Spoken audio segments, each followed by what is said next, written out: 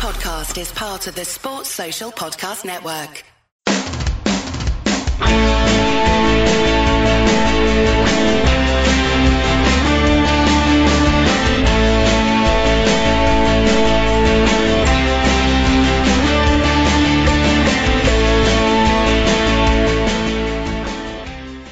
Hello everyone and welcome to Heart and Hand, the Rangers podcast. My name's David Edgar, I'm your host as always, and joining me this week are two splendid fellows that I am going to enjoy spending an hour or so talking about the Teds with. First of all, the wonderful Mr. Ian Hogg.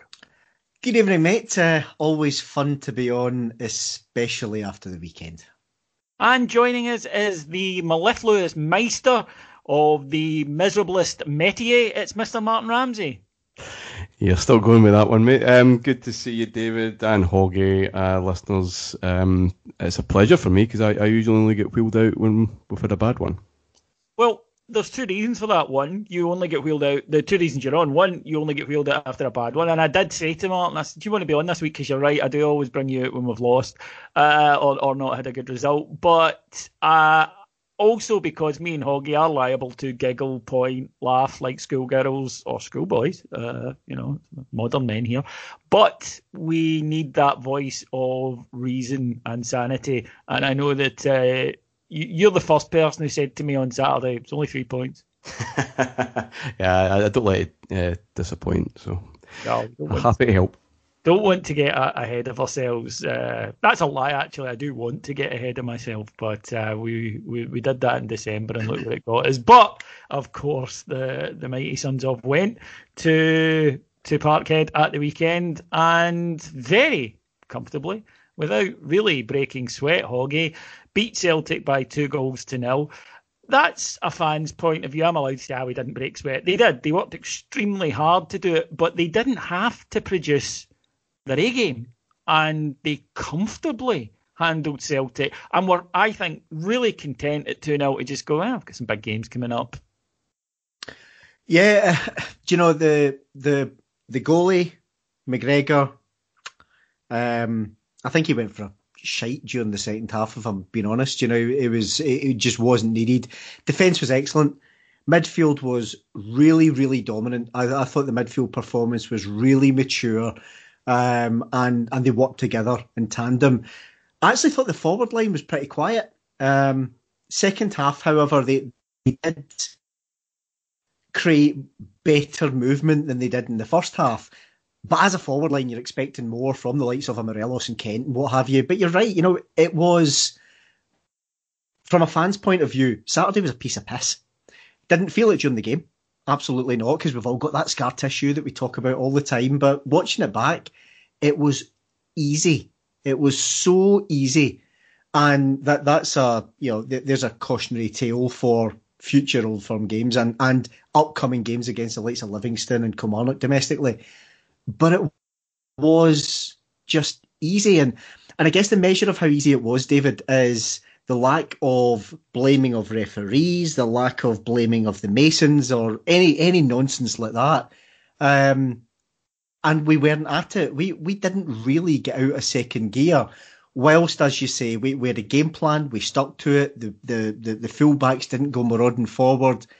And it just lulled Celtic into that, we're not quite sure what to do, and we kept on putting the ball in behind. So yeah, 2-0, we didn't go gung-ho. I must admit, I wanted us to. But hey, I'm not the manager of Rangers for a very good reason. And we did look as if we were just conserving energy, big games to come. Old Firm games shouldn't be like that, but it was damn nice that it was. Martin, it was almost shockingly routine. It felt like Rangers were a very controlled, disciplined performance, yes, but it was never backs to the wall or anything even approaching it. I mean, back's about 50 metres away from the wall most of the time. And I think that what pleased me the most was every Rangers fan I spoke to last week was either confident or was saying, I'm worried about how confident I am and trying to downplay it. But every one of us felt, we're going to go there and turn them over. And some of that might be bravado, but it didn't feel like bravado. I wasn't doing it because I was harbouring a secret fear. I don't think anybody I know was. I think it was a case of, no, I think we're actually better than them 11v11 and we'll beat them. And the thing that pleased me the most is that's exactly what we did. Yeah, if there were nerves during the week, obviously a lot of speculation about their team, and how long have we heard speculation about how many Celtic players would miss an Old Firm game, Dave? It goes back quite a long way, and lo and behold, there they all are on the Saturday. Teams come out, and I text you and said there's no excuses today. That is the worst starting 11 I've seen for 10 years. Maybe the Scottish Cup semi in 2016. And I agree with you, even best 11 against best 11, Rangers under Gerrard shape up very nicely. Old Firm games aren't really an issue. So when you see that, right, how are we going to respond? I think where the nerves perhaps came from, apart from just not being in this situation where we go to Parkhead thinking we're going to just roll them over. Even in the glory days, I'm not sure how many times we ever felt like that. But how is this Rangers team going to deal with being favourites? Because that's been a slight issue in other fixtures over the course of the season. And I mean, Gerrard's 4 wins, 4 defeats now, and probably the 2 games where I went in certainly thinking, I think we're favourites today, with the League Cup final and the first game at Ibrox last season, which of course we lost both. In different circumstances, but probably ourselves to blame in both. So how are we going to deal with this? And as great as Saturday was, it always is, don't care what age you are, when the dust settles, what do we really learn about our Rangers win against Celtic? We know we can match them, more than match them, especially when we saw the teams. But if there is one takeaway from this particular Old Firm game and this particular victory that wasn't the case in December last year or December the year before when we all get a bit carried away, it's that we went into it really, really big favourites, real expectation, and we never let it get to us. We were ruthless, we were professional, we were controlled, and take away the Old Firm nerves that we all have, and just look at the football. That's Rangers away from home at a bottom half team. Yeah. Early goal first half, early goal second half. Don't expend too much energy. Big game on Thursday. It really was. And to kind of back up your point there, I think that for me, it feels different this time. I think there was a lot of bravado after the last few wins. Certainly I know I engaged in it. But this one just felt different. And I think it was the manner of the performance. It was the fact they went there as favourites and didn't shit the bed. And it was also the way afterwards the players went, yeah, well done, lads. We fist bump off the park, job done, and away.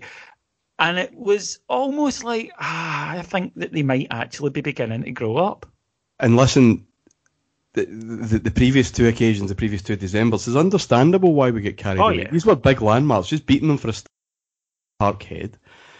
And you know, we're emotional when it comes to this fixture, and we do let ourselves get a bit carried away, and that's understandable. But you're absolutely right. The reaction, certainly from the players, you'll still see the odd thing on Twitter. Not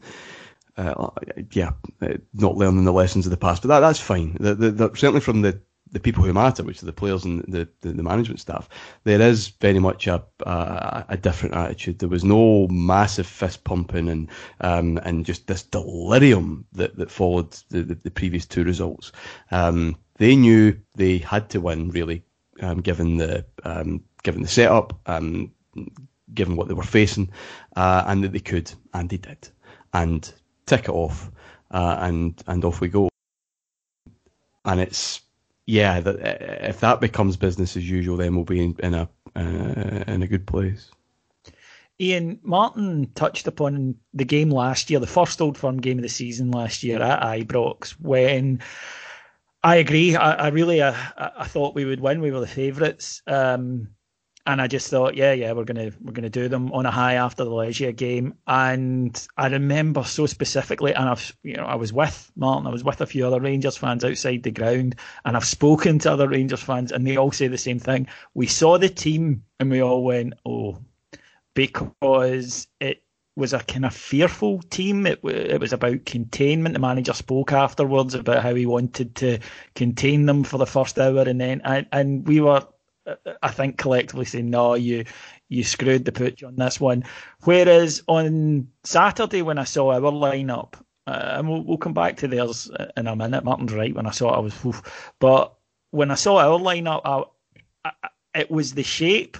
It was the fact that I think a year ago he brings Ryan Jack in and pushes Scott Arfield a wee bit further forward. 100%. Whereas, yeah, you think that's legit, Martin? Totally, absolutely. And that was. I'll let Hoggy speak in a minute because it was directed to him. I'm sorry for cutting in, but I can't back that up more, and that is a big sign. Ryan Jack's his boy, and managers have them. They have affinity with players. At this minute in time, the Davis Kamara combination is working, and Kamara's more and more coming on to a game that we know is in him. It's just consistency is a problem. Those are the two you don't need. You don't need a third. And certainly not for that lineup we were facing. No. And you're absolutely right. He could have easily reverted to type. And there was, and he got it right later on when the 2-0's done. That's when you bring Jack in, and Arfield actually more effective, of course, just that wee bit further up anyway. That was a sign of confidence. It's also a sign of he's learning. So yes. So in his first season, Jack's his boy. Last season, Jack's his boy as well. And I've been critical, as you both know, of Steven Gerrard and the management team of maybe just making subtle tweaks around formations and all the rest of it. But it wasn't that. It's not been that far away from, plan B is do plan A better. However, learning, everything points to Saturday was all about learning, all about us, but also all about how we think they're going to play and therefore how we can benefit from that. And he changed it. It's changed it subtly, as I say. The fullbacks weren't bombing on, allowing their wing-backs to come on to us and not knowing what the hell to do with it. And then over and above that, you're looking at, as you say, Jack didn't just come straight back in. And frankly, neither he should have. Because, again, I've been critical of Kamara and his consistency. But when Glenn Kamara's on it, he's a terrific football player. Really, really terrific passer of the ball and holder of the ball. All too often we see him when he's not on it. When he's not on it, Christ, you may as well have me in there. But on Saturday, it was exactly the right team. Knowing fine well that Arfield would just push that little bit further forward and get right in their faces, but also not take one of the spaces up front. So, yeah, for me, it's all signs that the manager's learning. He's in his third season now. And I think he knows fine well that A, he's got to win something, and B, he's got to give this title a damn good shot. I think as well that it's a sign of evolutionary progress, because I think we, the three of us are the boys of '86, and that was a revolution. And I think we all wanted Steven Gerrard to come in and just do it. But I think that we did underrate the size of the task facing him. And it has been trial and error. He was, he is still, but he was a novice manager at the time. He's now a bit more experienced. And I also think we've got this thing as fans that we say, well, I'm prepared to let him allow from his mistakes, but we mean the next week. We want it fixed. We don't mean, in a bit of time. Whereas I think you could see a side at the weekend, Ian, who have been building for a few seasons now. Connor Goldson said a really interesting thing after the match when he was asked about the defensive solidity. I thought the back four, all of them were superb at the weekend. But he said, yeah, we've been doing that for 2 years now. We all know what we're doing. And it means that, Philip Helander, Borna Barisic can come back from internationals into a game like this, but it's cool because we all know exactly what we're doing. Yeah, and you take the likes of, you've got Balogun and Katic and Bassey can come in, and hopefully Patterson can come in. They're obviously training like that. They're obviously practicing like that. Goldson saying that, the comment that he made around, we've been doing this for 2 years, we've been practicing this for 2 years, we know what we're doing. The amount that's been picked up in the wider press, I think, is huge, because it's really highlighted. It's shone a light on Celtic and Lennon, and they haven't got a fucking clue what they're doing, and the fans don't seem to know what they're doing, and of course that feels like a relatively dangerous place actually to be in, because surely that can't be the case, but we'll maybe come back to that. But Goldson simply saying that we've been doing this for 2 years. This all goes back to the training ground, and it goes back to the likes of Michael Beale and co. And day in and day out, they're doing the right stuff, I think, and they're being trained in the right manner, and the right drills, and the right way. It's just second nature to them now. Now, okay, that doesn't account for, Goldson's brain fart in the first half when he lets Elyounoussi in, but mistakes are going to happen. But the way that by and large, apart from that and one in the second half, the way that defence is drilled, and the way the likes of Stephen Davis sits in front of them, it's obviously second nature to them now, David. And that's, you go back to that revolution of Souness, and it was all about the spine, it was all about the defence and the keeper and getting that right with the central midfield. And it has evolved. It couldn't be done straight away. But Saturday just shows the through that now. Martin, I think by common consent, from what I've read from people within football who know the tactical side of the game a hell of a lot better than I ever will, it has become, it's become clear that they seem to feel that Rangers are a significantly better coached side than Celtic. Now, they would still point out, that Celtic have some quality players, a couple of them were missing at the weekend, which we'll come to, but we're fans, so it's easy for us to say, well, obviously we're going to think that with our blue tinted glasses on, but it does seem to be coming from a lot of professionals with no skin in the game to say, well, yeah, this is quite clear, and showing you examples that looked fairly hard to argue with. Yeah, I think even the criticisms of Gerrard over the last 2 and a bit years when they've come, I don't think it's about ever been about effort and attention to detail and approach. We know that we've been coached. There's been a lot of effort into coaching. It's the type of games, though, that we've excelled in Europe, some of the Old Firm games, where we have been the reactive side, and we have been the underdogs, and that suited our tactical approach. It suited the players that have been brought in, and it suited maybe Gerrard's man management comfort, that breaking, punching up, and so there's no doubt that where the doubts have come is our tactical adaptability, and how we're coached for other problems in Scotland, and the man management side of that, different pressure, which happens at Rangers, tough, and those question marks are still there, but it's never been about a lack of trying or a lack of effort or a lack of know-how. It's just that we've been built into a team that's very, very good at being reactive, very, very good at chasing a dream when we're not fancied, and it's getting the comfort, getting the solutions when we absolutely are every week.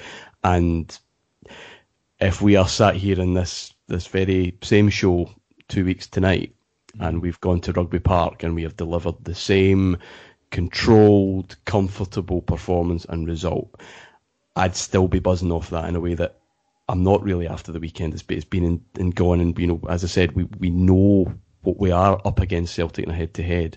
Put 8 of those on the spin. You and I are cricket fans, David. That's scoreboard pressure, and that's a different ball game, and that's what we've not been able to do. We know that, and if we can crack that, obviously the game changes, and we are real contenders. But that's what the next 2 months are going to tell us. I think that the reason that fans have been enjoying it, obviously, enjoying the manner of it, as well, Ian. But the fact is that we have had this, post-Christmas slump the past 2 seasons, and I think the fans are saying, okay, you are definitely on the right road, but we need to see you get a bit further along it before we can start to forget the past 2 seasons. And maybe that's not a bad thing, because maybe it's something the players need to bear in mind as well, which is you've made mistakes in the past, learn from them and improve. And I think the midfield is a really good example of that, because I felt at the weekend that, let's face it, that's a midfield that's been there for a while now. But Kamara has improved very much so this season. Arfield has improved this season significantly. The manager spoke last week about him no longer playing international football, and I think that is clearly benefiting him. And also, we had talent on the bench. We had a depth that we didn't have. All we heard about were the players Celtic were missing. We were without Kemar Roofe. We were without Joe Aribo. We had Yanis Hadji sitting there on the bench. These were guys who've been around Rangers for, pretty much the last couple of seasons anyway. And it was a level of improvement and confidence across the side that I think helped deliver that result. Yeah, they clearly went into the game confident. They clearly went into the game to hold the ball. Let's allow Celtic onto us and largely see what they had about them. The midfield, 50 grand, incidentally, spent on that midfield at the weekend. So the same amount that Shane Duffy will earn this week. Yes, that's the same Shane Duffy who, my God, he can place a cross-field pass straight into row X, can he? That was marvellous. Mosney-esque. Oh, absolutely marvellous. There's, as a slight aside, they've only signed him because he's Irish. Let's face it, an Irish Celtic 100%. Fan who just, who's dying to be the Irish Bobo Baldé. Jesus Christ, I'd be surprised if the guy can pass water. However, 50 grand that midfield cost us versus the likes of the Celtic midfield that cost them the thick end of 10 million quid between 3 of them. But of course, Celtic were under strength and all that.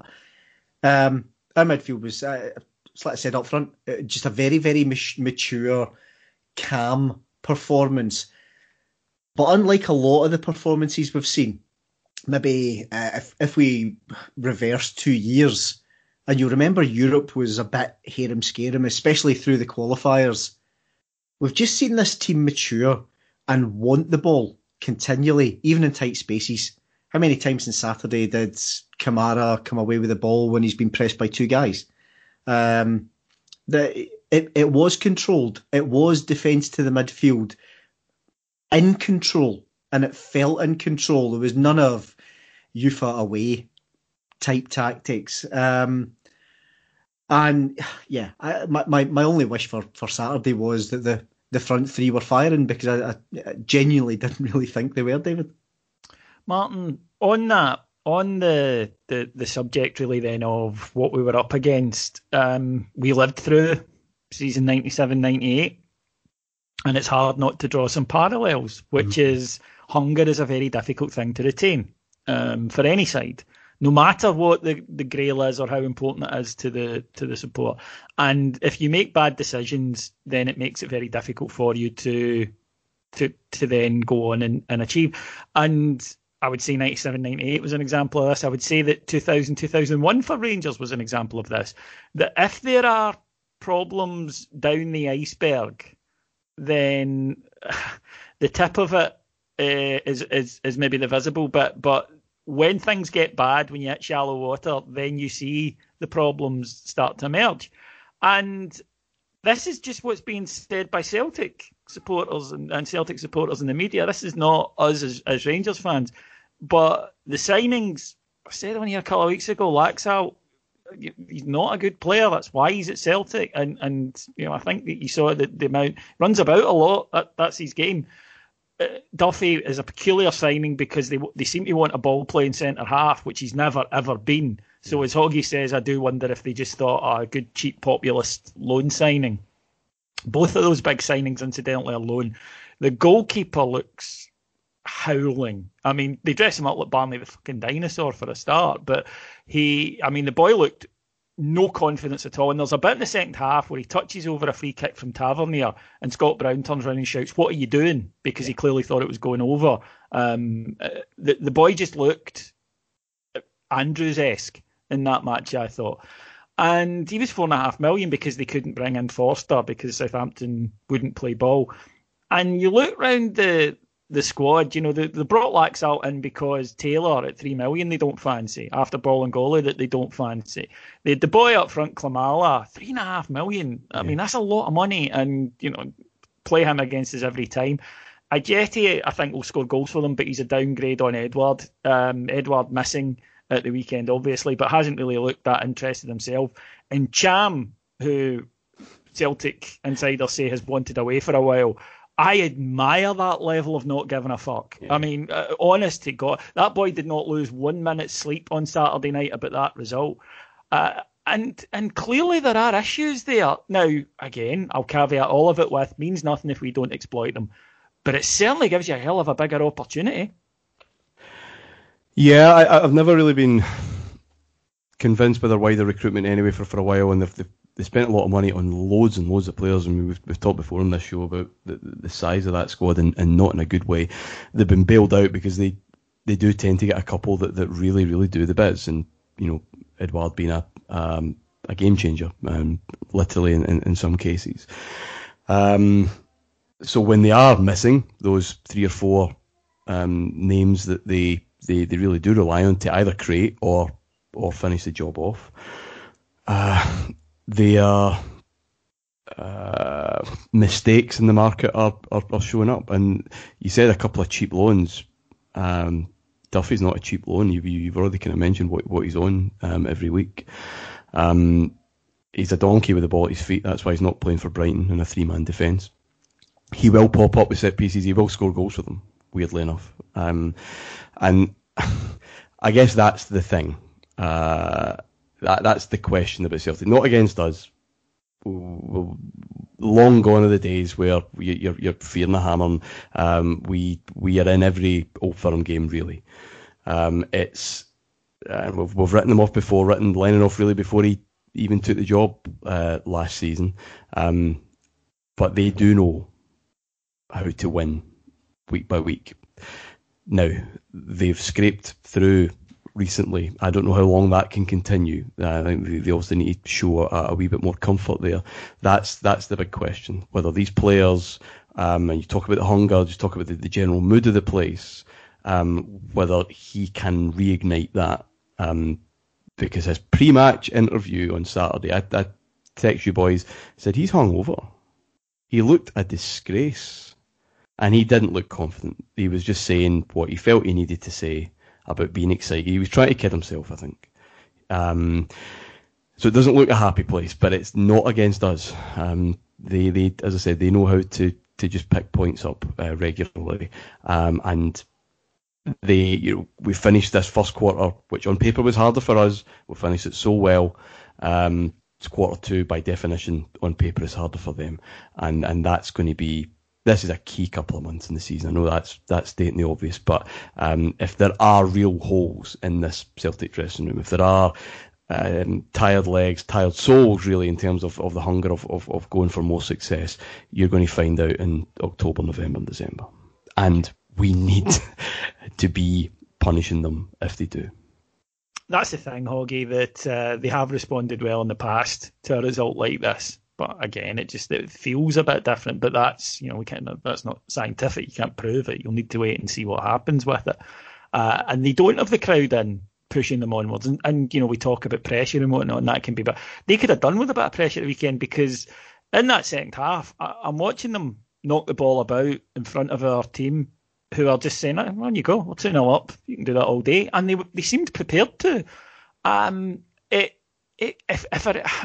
I can't get over just how much fitter, stronger, hungrier we looked at the weekend compared to them, who are supposed to be going for this monumental thing. That's on and off the park. As Martin said there, you look at Lennon's pre-match interview, and he did look as if he was heavily hungover, bright red nose and all the rest of it. He did look a shamble in disgrace. And if that's who the players have got to look up to, and we heard all the rumours from his first time round, David, about the drinking and the antics and the lack of preparation and putting the stats and the analysis in the bin and all this type of stuff. We heard that first time round. We now hear the exact same the second time around. And it doesn't take long for the players. Some of the players will buy into that as a team that drinks together, wins together type thing. Didn't look like it. There's that 97, 98 connotation again.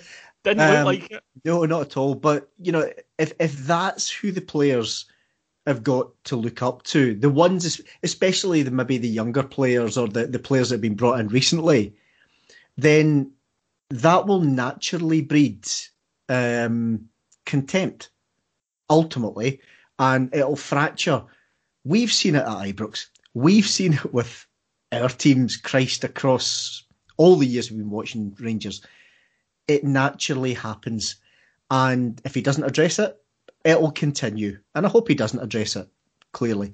But, just that, going back to the question around the hunger, around, it was so odd.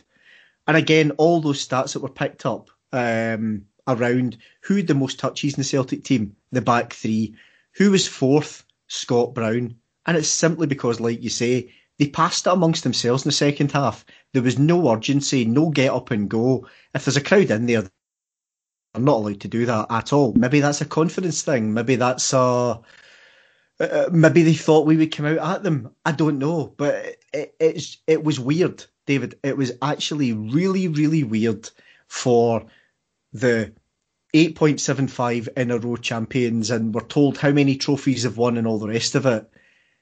They basically gave up in the second half, and we let them have the ball, and they were quite content, and then they'd pass it out the park or give it away, and we would mount an attack. Such a weird game of football from that team that, we've talked about. He's spent tens of millions. I think there's some like £36 million he spent in the last 16 months. And that was the shit that they served up. I mean, the Celtic support should be absolutely fucking raging. But from what I see online, there's a real split. A lot of them giving it, it's just one game, it's fine, it's just a blip, trust in Lenny, Lenny's a man, all this type of rubbish. Then you've got the folk who have seen this movie before, as we have, 97, 98, going, we need to change this and change it now because we know how this movie ends. And here's hoping, of course. Yeah. But it was a weird game, and it's been a really, really weird aftermath. Lennon, for always chucking the stats guys under the bus and all that, he isn't a complete clown, but from the outside, he appears to be a very good emotional manager. He does well at using atmosphere, positive or negative, and preparing his players to feed off that. And obviously there was none on Saturday, and it was the weirdest Old Firm game I've ever seen. They expected us to come out clearly with the bomb and fullbacks. The inclusion of Barker would suggest we expected them to play out, and we would get some space in behind, and we would need pace for that. Neither really happened. So for most of the game, what you had is a bit of a standoff. That's why that first goal was so important, because then we held the cards and obviously get an early goal in the second half to kind of finish it off. He didn't change anything, really. He's thrown on players, but nothing in terms of the shape changed. And it's weird. I've never watched an Old Firm game as clinically as that first time round, because the atmosphere obviously is a big part of that particular fixture. And I just wonder if that is a big attribute of his managerial style, and it's no wonder he was nearly at Holyrood's door asking for people to be brought back in. This player's missing. You probably didn't hear about it. Nobody really mentioned it. They took it in their usual stoic fashion that we've come to know and expect. But they were missing Edouard Christie and the two Israelis. And I think a couple of others who were injured. Look, illness and injury happen in football. You lose players for big matches, and there is a pandemic on at the moment. It's no one's fault. It's a fact of life that we've been very fortunate with so far this season, but, let's face it, at some point it's going to hit us. I don't really get what's unfair other than a kind of shouting at the cloud and saying, you're all out to get us. It's life. It's 2020. Yeah, it sucks, but we're all going through it. Yeah, the mysterious Masonic COVID-19. It will hit us at some point. This is where stupid comments come back to bite people in the arse, David. You'll recall Celtic went to, I was going to say Love Street, whatever it's called now, St Mirren Park. And St Mirren had, was it 3 goalkeepers out due to COVID-19? Yeah, and they had to they had to draft in, was it Lamal from Hearts? I'm amazed Hearts did business, but that's another story for another day. They brought in, nobody cares. Nah, sorry, mate. I'm never letting you bring it up. Fuck them. But they brought in another keeper who'd never played with St Mirren in his puff, and Lennon gave it the big. Well, we can't go postponing games simply due to COVID. They didn't have a goalkeeper. They were almost they were going to be forced to stick a forward in goals. So therefore, no one in football can have any sympathy, I don't think, that Celtic lost 3 players to COVID and 1 for being an absolute fucking idiot in Ryan Christie. He knew the guidelines. He knew social distancing. Yet he went to supposedly play PlayStation with his 2 pals behind a locked door, incidentally. Fancied a game of the PlayStation, and then Nicola in Edinburgh was meant to make it all better. They lost some to illness. Edward and Beaton are certain starters. Let's not kid ourselves on. El Hamed is not a certain starter. He has only started half of Celtic's games so far this season. And then you've got the other couple that are out injured. Christopher Jullien. None of them fancy him. None of them at all. Not up for it. He gets bad press through the Celtic fans. And similarly, James Forrest, who I think's hurt us in the past. But I don't think there's many Celtic fans out there that care that he's injured because they fancy others in his place. So let's not cry crocodile tears over that shower. We had Katic out, Roof out. Bongani Zungu's just joined and is in self-isolation. Aribo just coming back. Ryan Jack coming back from injury and on the bench. Nah, no crocodile tears from me. Let's not be childish. I mean, you get 3 or 4 starters. We would be saying the same thing. It's spin. Of course it does. And we would spin it as well, because that's what football fans do. We have done in the past. I have done in the past. It doesn't matter because, Amoruso was out or whatever. The biggest irony, and I think we're all in agreement, or most of us in agreement, international football during this time, really. Does there need to be that? Is this really a priority? But the biggest irony started on that. Yeah, but the biggest irony being that the only reason we are playing, or the Old Firm game was played on Saturday right after an international break, was because they moaned and, let's be honest, fixed the fixture computer to put that game exactly when it was. It could have been August. It should have been August. It should have been September. Yeah, exactly. So that's your luck. And you mean, sorry, Martin, you mean that wasn't just one big coincidence? That wasn't one big coincidence, but it is heartening to hear, despite what I've been told, that Peter Lawwell doesn't actually run the entire country or the judiciary system. But football matters, yeah. I think that's probably fair to say. So yeah, that was just a bad luck. But when you have spent, as you've said, so much money on options, then they should come to the fore. They are not scrambling around behind the sofa for players.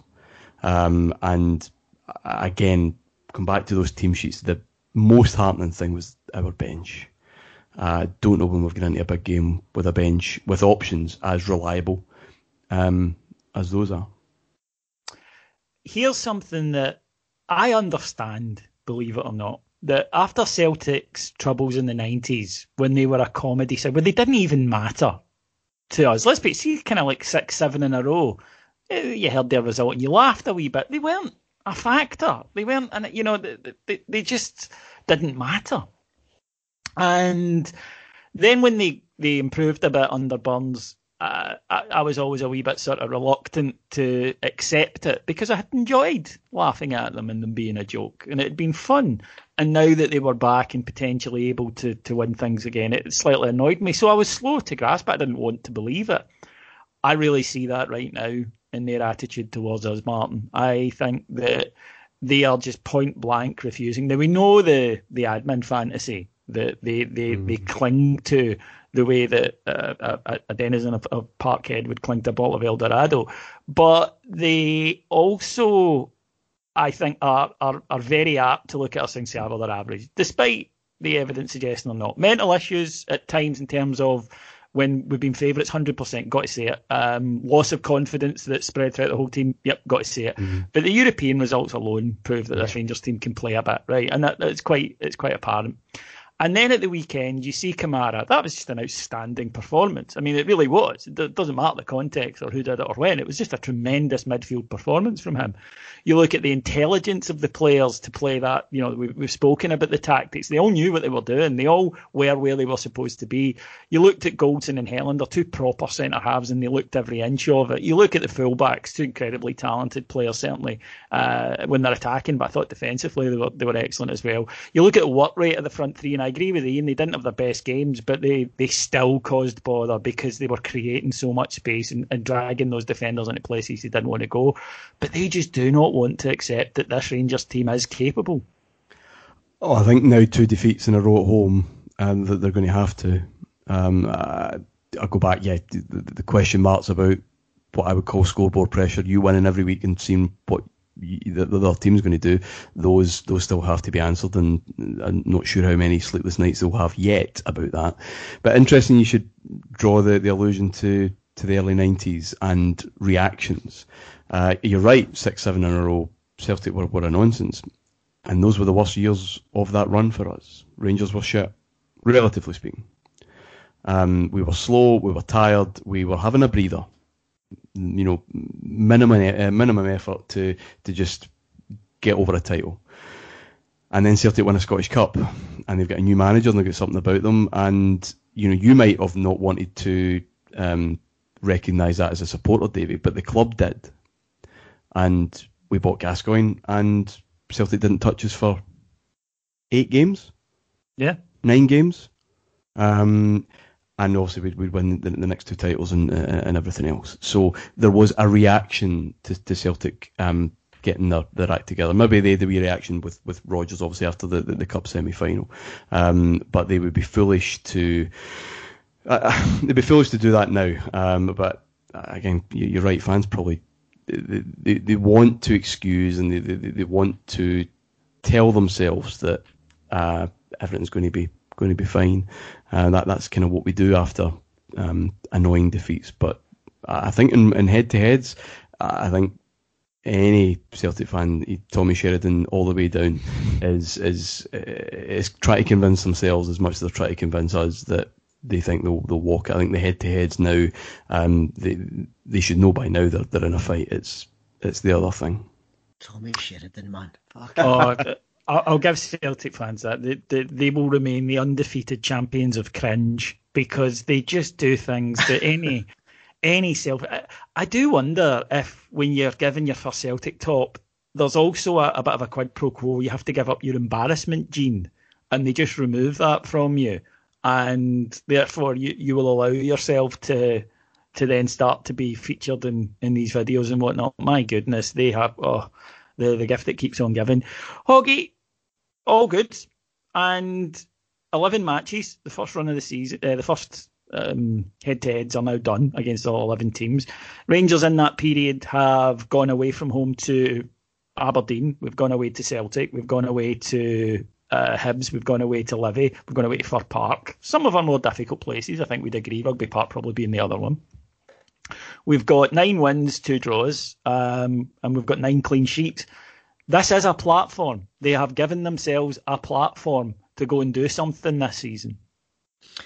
And the players have got to tell themselves this is different to last December. This is different to 2 Decembers before that, where we went on holiday, basically, for a kind of, mid-season break and training camp. And we as supporters, we all, revelled in it. Of course we did. I suspect the players revelled in it as well.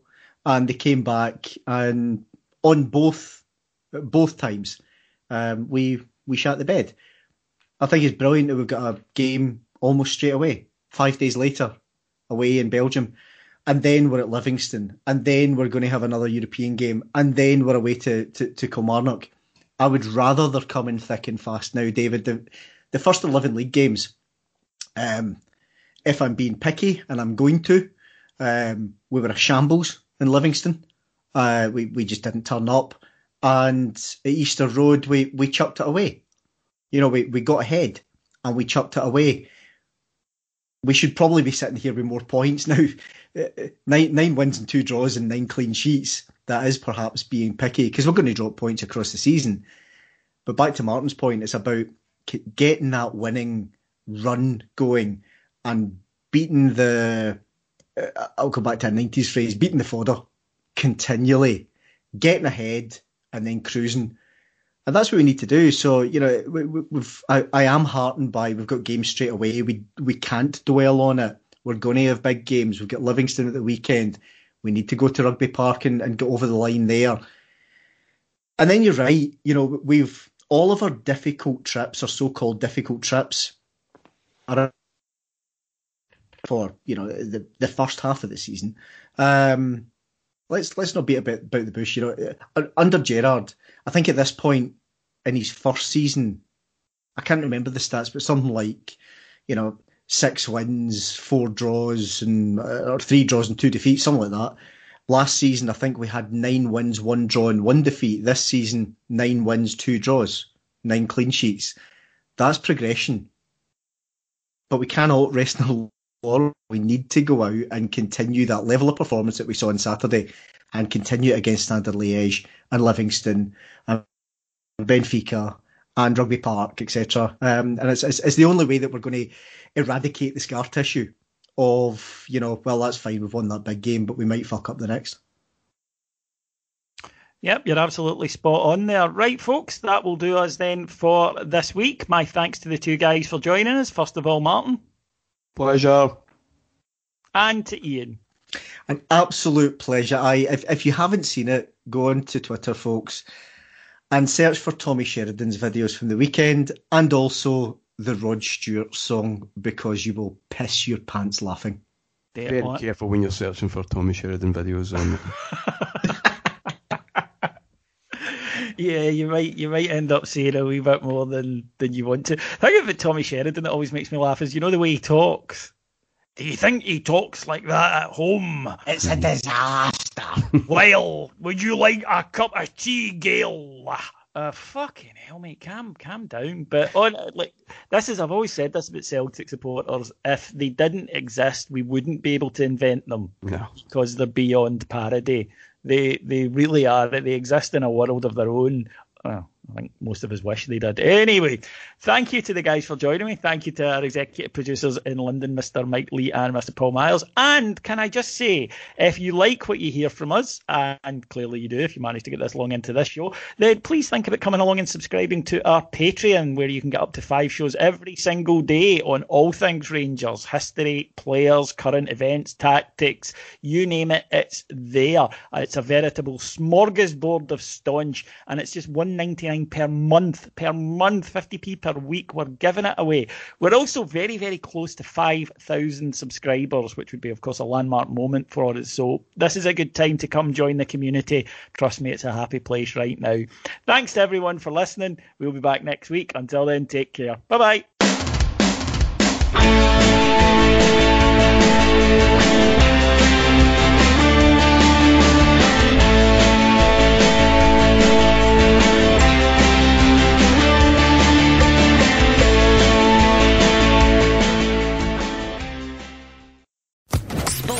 Podcast Network.